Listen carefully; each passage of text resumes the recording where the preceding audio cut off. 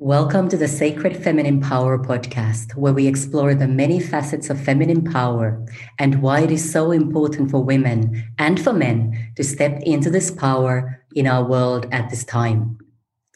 This is Emmy from Feminine Revered, and my magical guest for today is Juanita Robertson. Juanita is the promise of forgiveness and reconciliation in the world. She hasn't always known this, but she's always been moving toward it. She started her healing journey at a young age and is a shaman. It has taken her a long time to grow into this, to grow into her, mostly because she never quite understood why a person would choose this life. Now she understands that this life chooses you. Welcome, Juanita. Thank you very much. It's so great to be here. It's a blessing to have you with us. And I am so very excited about this conversation and looking forward to learning from you today. Now, since my podcast is called Sacred Feminine Power, I always like to start by asking my guests, what does sacred feminine power mean to you personally? Well, I think, for me, there's something that the feminine carries, that is so misunderstood. We hear a lot these days around toxic masculinity. Well, we can't have toxic masculinity without also having toxic femininity. And so for me, the sacred feminine is, how do we stand in the light side of the feminine? And that has lots of gifts, that we bring. I love in Bill Plotkin's book, Soulcraft, where he talks about the collective, the journey to spirit, which is an ascending journey. It's where the collective we lives. It's where oneness and compassion lives. He says, is a masculine journey. It's an ascending journey. It's why we have more ministers and priests that are men than women. But the descending journey to the soul is a feminine journey. That's why we have more witches than warlocks. And one of the things I love that he speaks about, and also Robert Bly and Iron John talks about this, about you can only be initiated through the descent.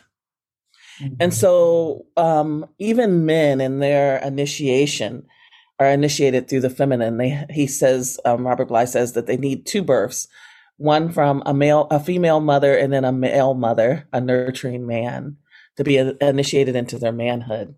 And so the feminine carries us inward. It carries us into ourselves. It's where our soul gets to meet itself.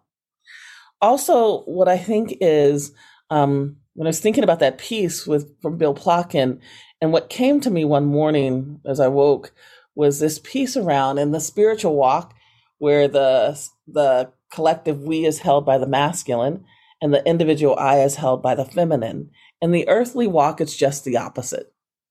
The collective we is held by the feminine, and the individual I is held by the masculine.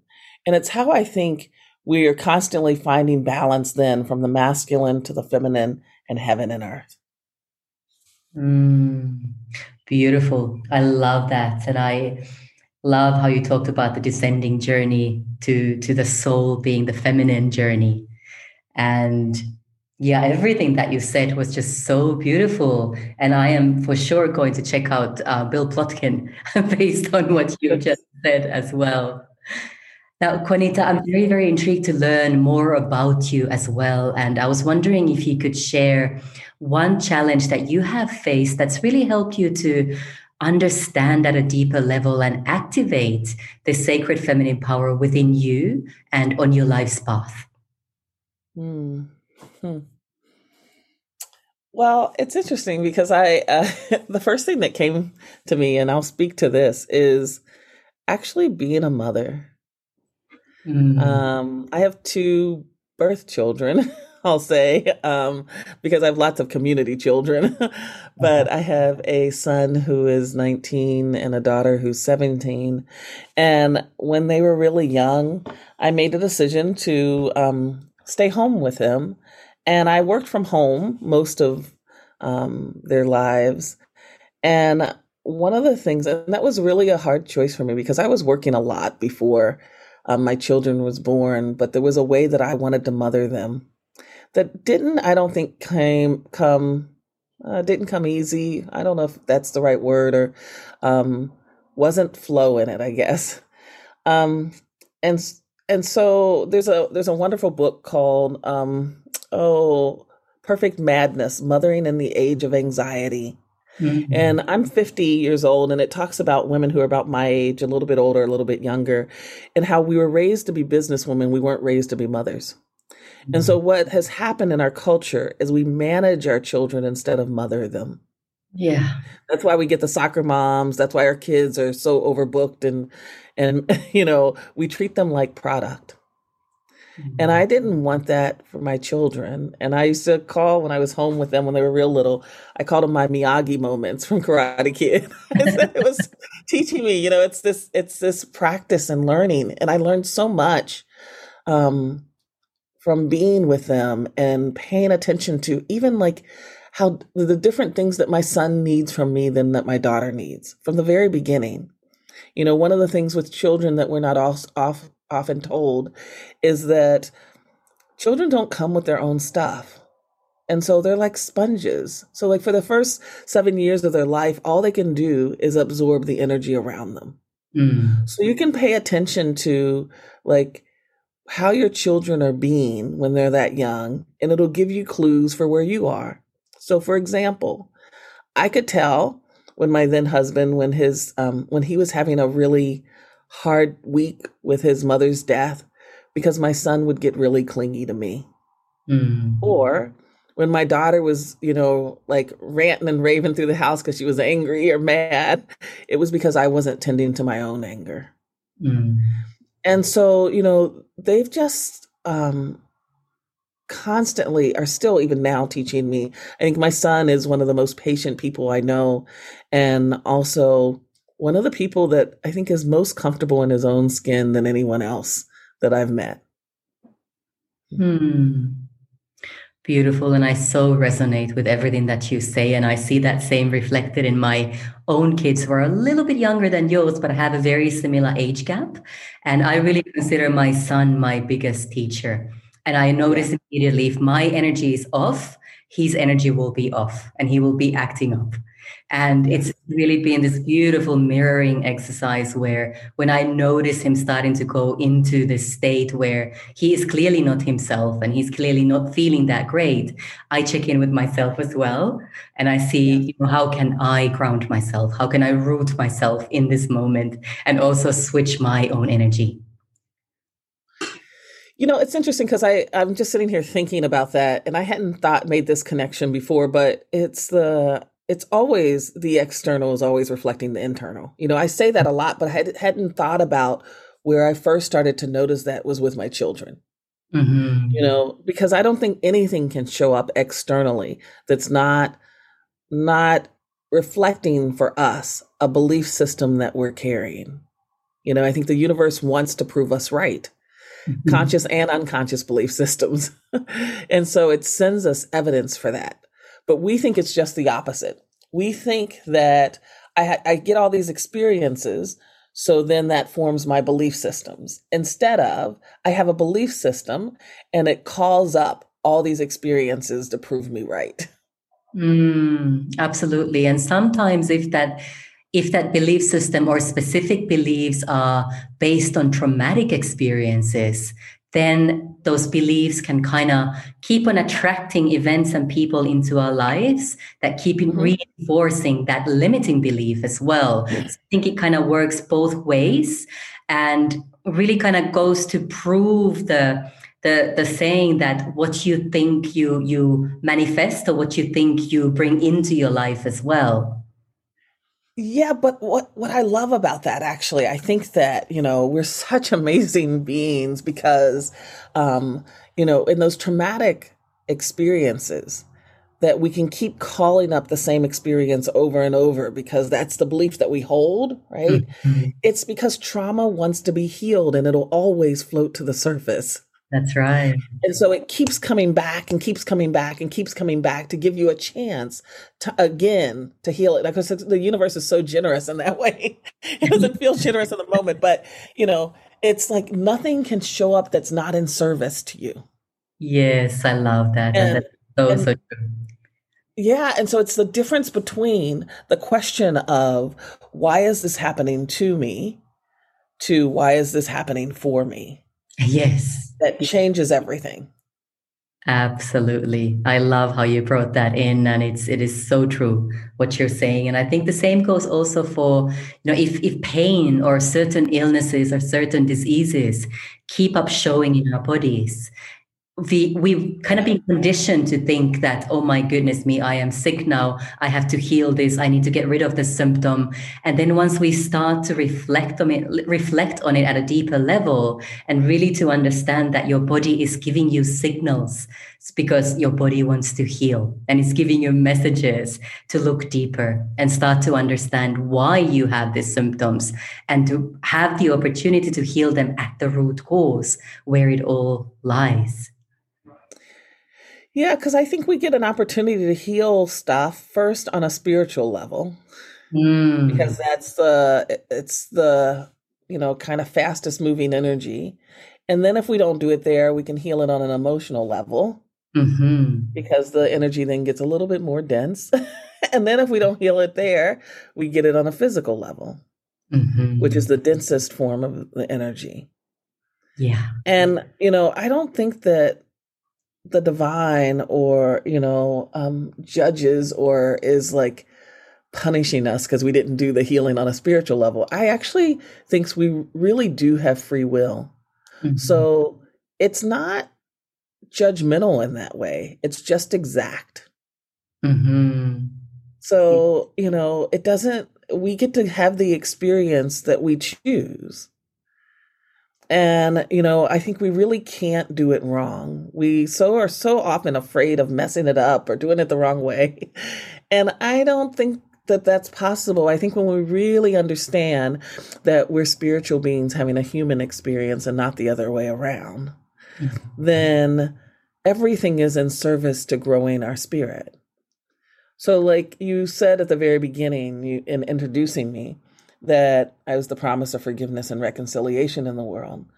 Well, I can be that by choosing to forgive everybody in my life and living a life that does that, or by choosing to never forgive anybody and live my life in that way. Because either way, when I leave this earth plane, I am going to have grown my spirit through lessons of forgiveness and reconciliation. Mm-hmm.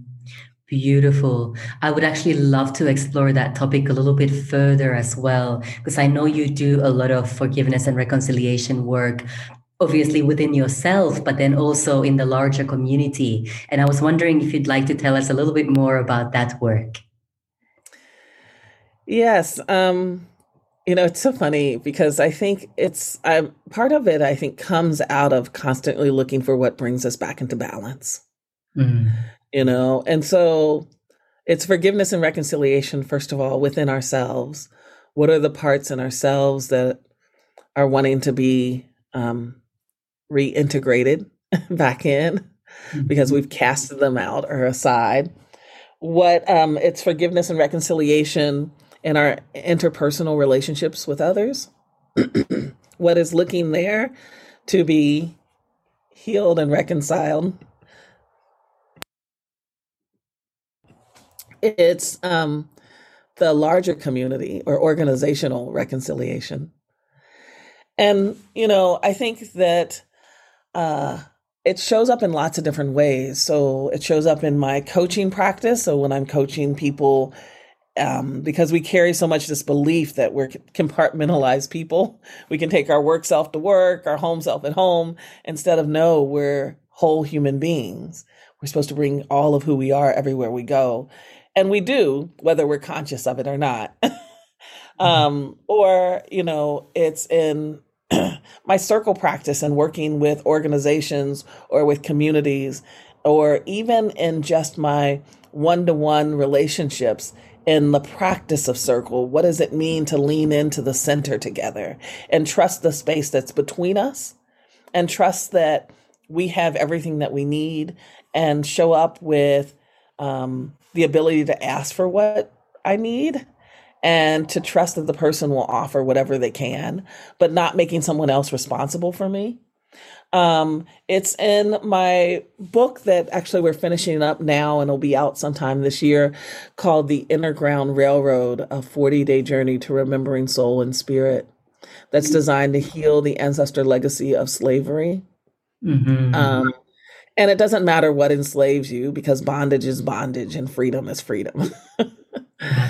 And it's, so it shows up in my, I co-lead a 16-month leadership rite of passage program for adults, because what we found is that this country, or this culture, not just this country, is so full of adolescent adults. We're growing older, but we're not growing up. And so this question about how do you initiate adults? And so that's that soul process that we talked about before. It's the feminine, it's the descent. It's the soul meeting itself. Because when the soul meets itself, we get really clear about what unique genius you're bringing into the world and what only you can do. Yeah. Mm-hmm. I love that. And I think our listeners would be really curious to know a little bit more about this leadership program. Would you mind sharing a little bit more about the content and the initiation process that you take adults through? Yes. So I co-host it's called Fire and Water. And I co-host it with my partner, Tennyson Wolf. And we finished a cohort in November, started another one this February, and actually are starting a new cohort this August, later next month. And what we do is it's 16 months. During that 16 months, there's 3 5-day retreats. And those are centered around the idea of the hero's journey. So the first retreat is centered around the departure. The second one, the journey itself. And the third one, the return. And we also have a lot of the program then in between space is online. So we use Basecamp as a format to do some monthly kind of question and communication with each other. We also have whole group calls on Zoom every other month. And then there's small groups in the cohort too. So people meet with their small groups at least once a month. And the small group are the people that you're traveling with. One of the things that we were kind of struck by in the beginning and planning to do this is rite of passage typically is culturally specific. And, I live here in the US, and so we have a diverse culture. And so the question was, how do you do a culturally specific diverse initiation? And what we came up with is every participant gets access to their ancestral DNA. We send them a DNA kit when they sign up with us. And then they get to choose which lineage they want to dive deeper into. And so even though we're doing this journey together, it's still very much an individual experience. That sounds amazing. And I love how you incorporated the ancestral lineage there, and for your participants to choose which lineage they will focus on and journey with deeper into their inner selves and into their souls, really. That's beautiful. Yeah, I think part of it is because we also wanted to hold the longer arc of things. We have our own experience, but we're connected to those who have come before us and those who will come after us. And it's this piece about remembering that we're not alone. We live in such a culture that holds up this myth of independence. And, I say myth of independence because we're all dependent on each other. We're always dependent. We breathe the same air. We're walking on the same earth. You cannot not be dependent.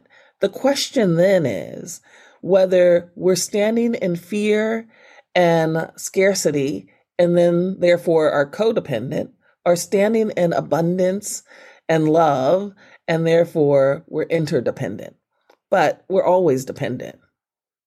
Mm-hmm. I think that's a really beautiful way of explaining it, because I think very often we've kind of been taught to think of dependency as something that we should strive away from. And as you say, there is this huge focus on becoming independent and being able to get through anything on your own. And you're really just shifting that paradigm and looking at dependency as something that can nurture and nourish us instead. Yes. And I think that we get to be individuals. Now, Mhm. even though we don't get to be independent, we do get to be individuals. And we get to show up and take responsibility for the pieces that are ours. I think sometimes when we say there's no such thing as independence, I think people misunderstand and think, I mean, you can't be your own self. Like there's no space for just the I that's you. And that's not what I'm saying. I think that that this piece about how do we go it together? How do we really understand that as human beings, we weren't meant to go alone? And you can't. There's nothing really that we ever do that's completely alone. Mm. And so, how do we open to learning then? How do we be in this together? What are, the things that I have mistaken that I thought were one thing and end up learning are a total different thing? Like, for instance, when I got divorced, I have shared with people that the day that I told I call him my husband, I told my husband that I thought we should move toward divorce, I actually felt more capable that day of being his wife than ever before. I stood in more love and truth and honesty and integrity than I ever had. And I never would have guessed that love would feel like that, or that that's what it would feel like to be his wife. Because, it's so this piece about, are we open to learning? I think one of the biggest misunderstandings we have about our relationships is we think we get to choose. We think we get to choose who we are with each other instead of discover. We already have sacred contracts with each other. So our job isn't to choose. Our job is to discover who are we now. And when we think we get to choose, it's actually pretty messy. Right. So, because we're trying to make it be what we want it to be instead of really honoring what's already here. That is so true. And it's really making me reflect on my own life situation as well. That's beautiful.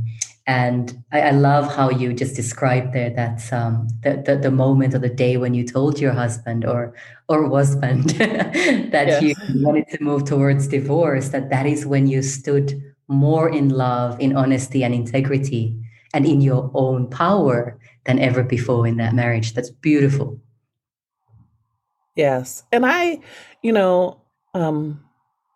remember him being in such grief. And one of the things I think, though, is I think he thought he was in such grief because his marriage was ending, but I don't think that's what was happening. I think that we had an unconscious agreement. And the unconscious agreement that we had is, I'm an incest survivor. And so I felt safe with him. So my unconscious agreement with him was that I would be in a place where I could feel safe and secure. And in exchange, I would carry his pain. Because I had been born and raised to do that. I knew how to do that.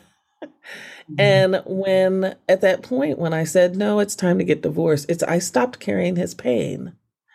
And so the deep grief he was in was because for the first time, and I think at that point, around 26 years that we had known each other, he was having to carry his own pain. Wow. I love the depth of knowing that you have around this. And I really appreciate that you've shared it with me and the audience. So thank you. Thank you for that. You're welcome. Mm-hmm. Now, you are also a shaman, Juanita, and I would love to hear a bit more about how you bring this shamanic perspective and shamanic practices and way of being and living into the work that you do. Well, I think, the first kind of response I think that comes to me is, how could I not? I mean, I think that It's just so much a part of who I am. And I don't like, uh, the medicine really did find me. I do a lot of work with the Dagara Medicine Wheel from West Africa and Burkina Faso.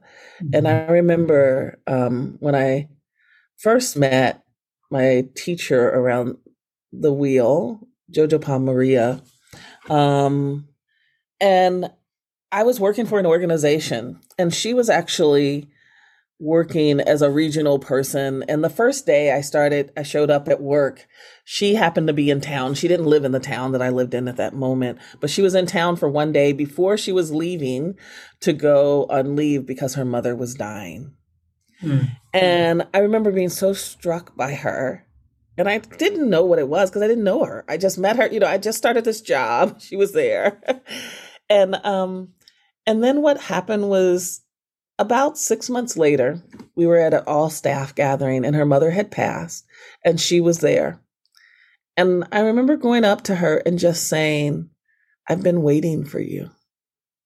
And I didn't know why I was saying that to her. I just felt it. And I've just learned to trust my intuition and what I think I'm supposed to say and be with people. And I remember her just holding my hands in hers and just smiling and looking at me. And then later that year, I gave birth to my son. And I decided when the program year was over, I was going to leave the organization. Well, she also was leaving the organization at around the same time to go on the road and do a nomad kind of life for a bit. I think she was on the road for 5 years. And our house was one of the places that she would stop by and stay as she was going across the country. And so she'd come in the middle of the night usually because she'd been driving late. And then sometimes she'd stay for 2 days. Sometimes she'd stay for 2 weeks. We didn't know. But it started this kind of journey of working with me around the wheel and around this medicine. And I really do believe that the wheel chose me. I didn't choose it. And that it's continued to work me. For a while, people would ask me if I was a shaman, and I shied away and I would just say, well, I'm kind of more of a shamanette. And, because again, I think we so, especially these days, like,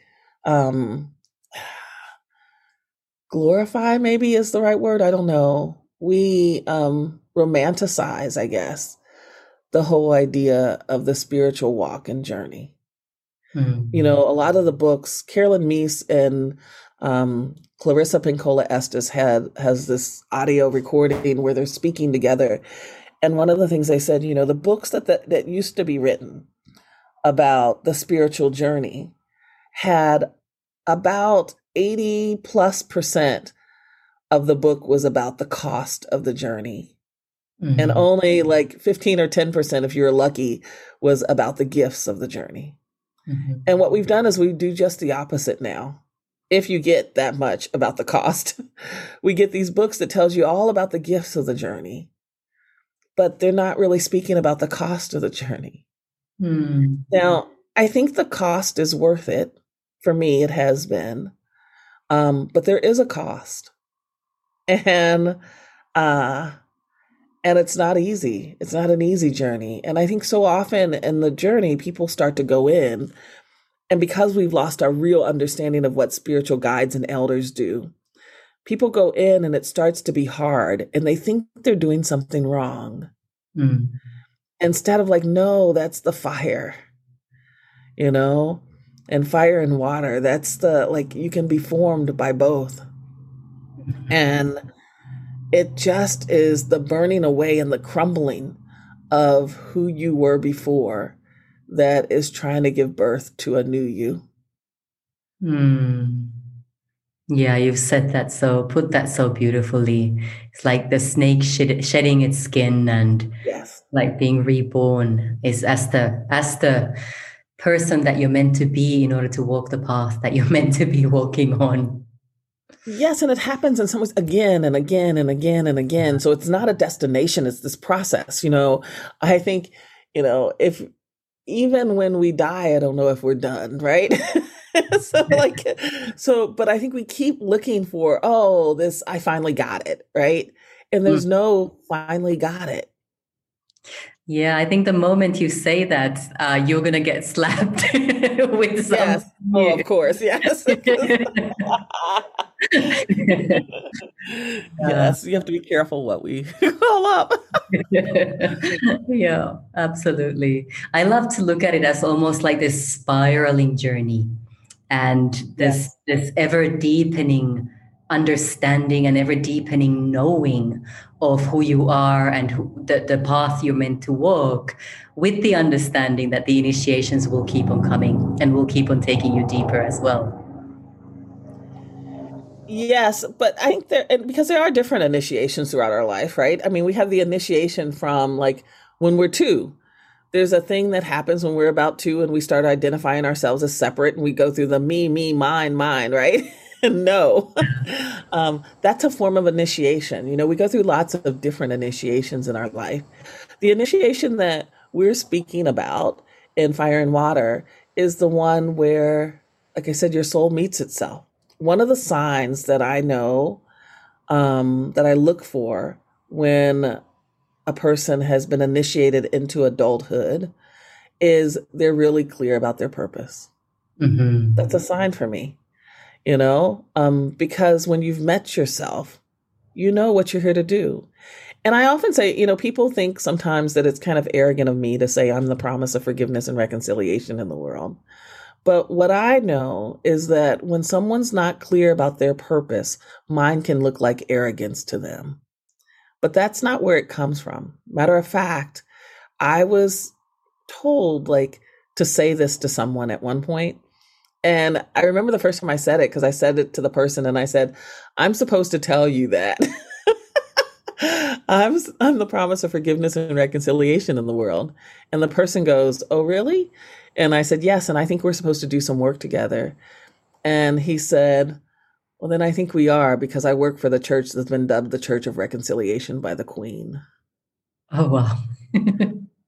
And so, those moments and trusting what the intuition and the messages that are coming to us, so that we're not afraid of looking silly or what will this person think, or maybe I didn't really hear that, or whatever it is that we think we might lose, that we're willing to follow that thread. Mm-hmm. Yeah, and I think you really hit on something really, really important there, by saying that what we're afraid to lose and what we're willing to lose in order to really follow our soul's calling. Yes, and I think if we look at the chakra system, there are 2. I think it's Carolyn Meese where I first heard her talk about, if you think of the heart chakra as an hourglass shape, the bottom part of the hourglass and the lower chakras are rooted in the earth. The upper part of the hourglass and the upper chakras are rooted in the heavens. Mm-hmm. And I think the centerpiece of that hourglass is the place of initiation. Mm-hmm. Because I think what initiation asks of us is that we move from being earth-centered and led in our decision-making to being spirit-centered and led in our decision-making. And the thing is, before we do that, often what will happen is when we're leading from those bottom chakras, we'll betray the upper ones almost every time.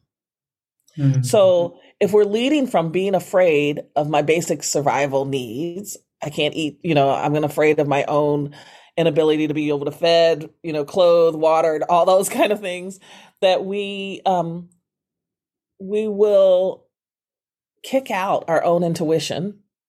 We'll kick out our own voice, our choice. We'll kick out the higher heart. We'll kick out our divine guidance, because we're afraid of not having that basic need, which also includes the root chakra belonging, right? That piece about do I belong? The second chakra, what is about relationships, to people, to jobs, to money, to sex, to it's that communion place. It's the coming together. That if I don't have a strong enough sense there, if I'm leading from there, if I'm afraid I'm going to lose a job, or if I'm afraid I'm not going to be able to support myself, or if I'm afraid I'm going to lose a relationship, then I will betray my upper chakras if I'm leading from that place. The solar plexus, if you don't have strong enough self-esteem, you'll betray those upper chakras. Because when the hit comes down, like you get an intuition of saying or doing something, I could have said, oh, I don't have strong enough self-esteem. I can't say this to this person I barely know. Or actually, I had only met him one time before that. Or I can't say this because I'm afraid I'm going to lose my job, or I'm afraid I'm not going to be able to support my family, or I'm afraid I'm going to be homeless if I say this to this person. You'll betray your own intuition because it'll get kicked out. Mm-hmm. And so as we grow up and not just grow older, part of it is, how do we not betray ourselves? How do we show up and really get, if we are spiritual beings having a human experience and not the other way around, how do I lead with spirit? Beautiful. And I especially loved your description of the hourglass, and talking about the middle section of the hourglass as the initiation. Because as the sand moves through the hourglass, the initiation happens at the narrowest part of the hourglass, and which can be a real squeeze and can be really scary for a lot of people. It's almost like being in the birth canal. So I really love your metaphor there. It's beautiful. Yeah, I remember growing up, my grandfather was a pastor of a holiness church, and one of the things that I remember hearing as a kid is this piece around, it's easier to get what was it? It's easier to get the camel through the eye of the needle than a rich man into heaven, right? And I remember as I got older, I was thinking, oh my gosh, like, what is that? Like, and when I was little, I thought it was literal, right? But as I got older, started wondering and getting curious about this. And what the eye of the needle is, the entryway into Jerusalem. And to get your camel in, you have to take everything off your camel to get it to fit through the doorway. So, we have to be willing to let go of everything. That doesn't mean that you have to give up everything, but you have to be willing to, so that the camel can get in, so that then, you can put stuff back on if you want, if you decide that you need it there. Well, that eye of the needle place to me is inside ourselves. It's like, am I willing to let go of everything to find me? And if I am, then the treasures that you can get, you can't even imagine. I lately, one of the things I've been learning a lot about joy.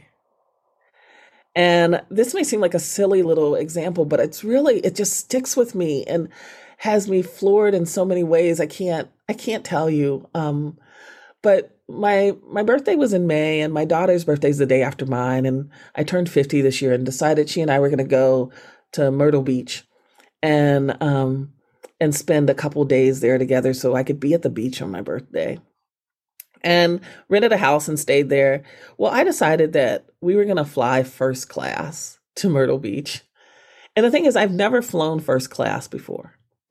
But the thing that was striking to me about this is that it wasn't that I didn't fly first class because I didn't, like, I have more frequent flyer miles than, whatever,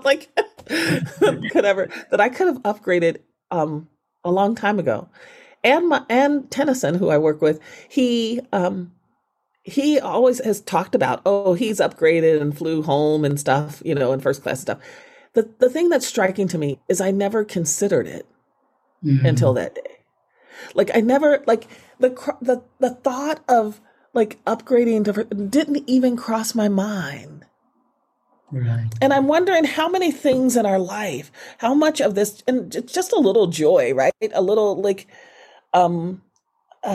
tending to, but how many things are waiting for us to open enough to receive it, to have like, yeah, it's like, I guess the piece that's so striking to me in it is that even while being in conversation with a person that I work with more than anybody else and talking to him about who, is a Canadian white man who lives in the US, who like upgrades often. And, because we're both traveling lots of places, that even while talking, I wouldn't be curious about myself doing that. And it's like, what is that? What are those places in us where we think something isn't for us enough that we don't even consider it? Yeah, absolutely. That is so wonderful. Thank you for sharing that. And I think that will give all of us who are listening to this some room for reflection and room for deeper pondering around that. Where could we find more joy, and how could we treat ourselves to something that we might not even have considered doing before? Yes. Beautiful. Yes. Well, Juanita, you have shared so much wisdom and so much material for us to process deeper during this interview. And I was wondering, is there something that is still arising for you that you would love to share before we start wrapping up? I think I'll just tell a little bit about the slugs. The slugs. So yes, slugs, because they have been teaching me for years. But I was on Whidbey Island years ago. It's actually, I was at Christina Baldwin has a retreat called "Self is the Source of the Story," is where I actually met Tennyson, and there were these banana slugs all over. Whidbey Island is off of Seattle, so one of the islands up there, and I was so enchanted by these these silly little banana slugs. And every time I'd see them, they're all over the place. I just like giggle. I was just like, so, it was just the silliest thing. And so I go, because who I am, I go and I look up in my Animal Speaks book, right? Like, what are slugs? What's the medicine they're trying to bring to me? And some of the medicine that the slugs bring is that they, when it gets too sunny, they go into the shadows so they don't dry out. And so it's the lesson around working with light and shadow. They also have the slime that they have, the trail behind them has an iridescent quality. And so it carries the mystery and the magic. And it also has an anesthetic property. And so like the indigenous people would use it for like toothaches and stuff like that. They also can reproduce either with male, female, or by themselves. So they can choose how they want to be creative, how they want to reproduce. And so it had all this medicine, which I thought was wonderful. And, yes, those are good lessons. And we were doing a collage, and I opened a National Geographic, and here, all of a sudden, there are all of these underwater slugs, all these beautiful colors, And so I actually did my my collage in a little pouch so I could take the pages of the slugs and bring them with me. And what I got, the biggest medicine for the slugs for me, was I never would have guessed I would be enchanted by slugs. And this piece about, is there room for you to surprise yourself by who you are? What are the slugs in my life? Where is it that I think I know who I am? And so that there's not room enough for me to be surprised by who I am. And so this thing about, paying attention to the slugs so that we can discover more and more of ourselves. Oh, I love that. Thank you so much for sharing that as well. And what a wonderful, rich conversation this has been, Juanita. I really appreciate the medicine that you've brought in and your energy. And thank you for being who you are. And thank you for doing what you do. Thank you very much for having me. I just so appreciate this conversation with you and being able to meet you. And I hope that my words are in service and that they do what they are meant to do. Thank you. Thank you so much. Now, everybody, just for a moment, let's focus our intention on this joyful beautiful, inspiring energy that's been activated. And imagine sending this to everyone, everything, including the slugs everywhere on our planet, to remember that we are all one. And the more of us have the courage to step into our sacred feminine power, the more quickly our planet will also heal and ascend. Thank you so much for being here, and thank you for listening.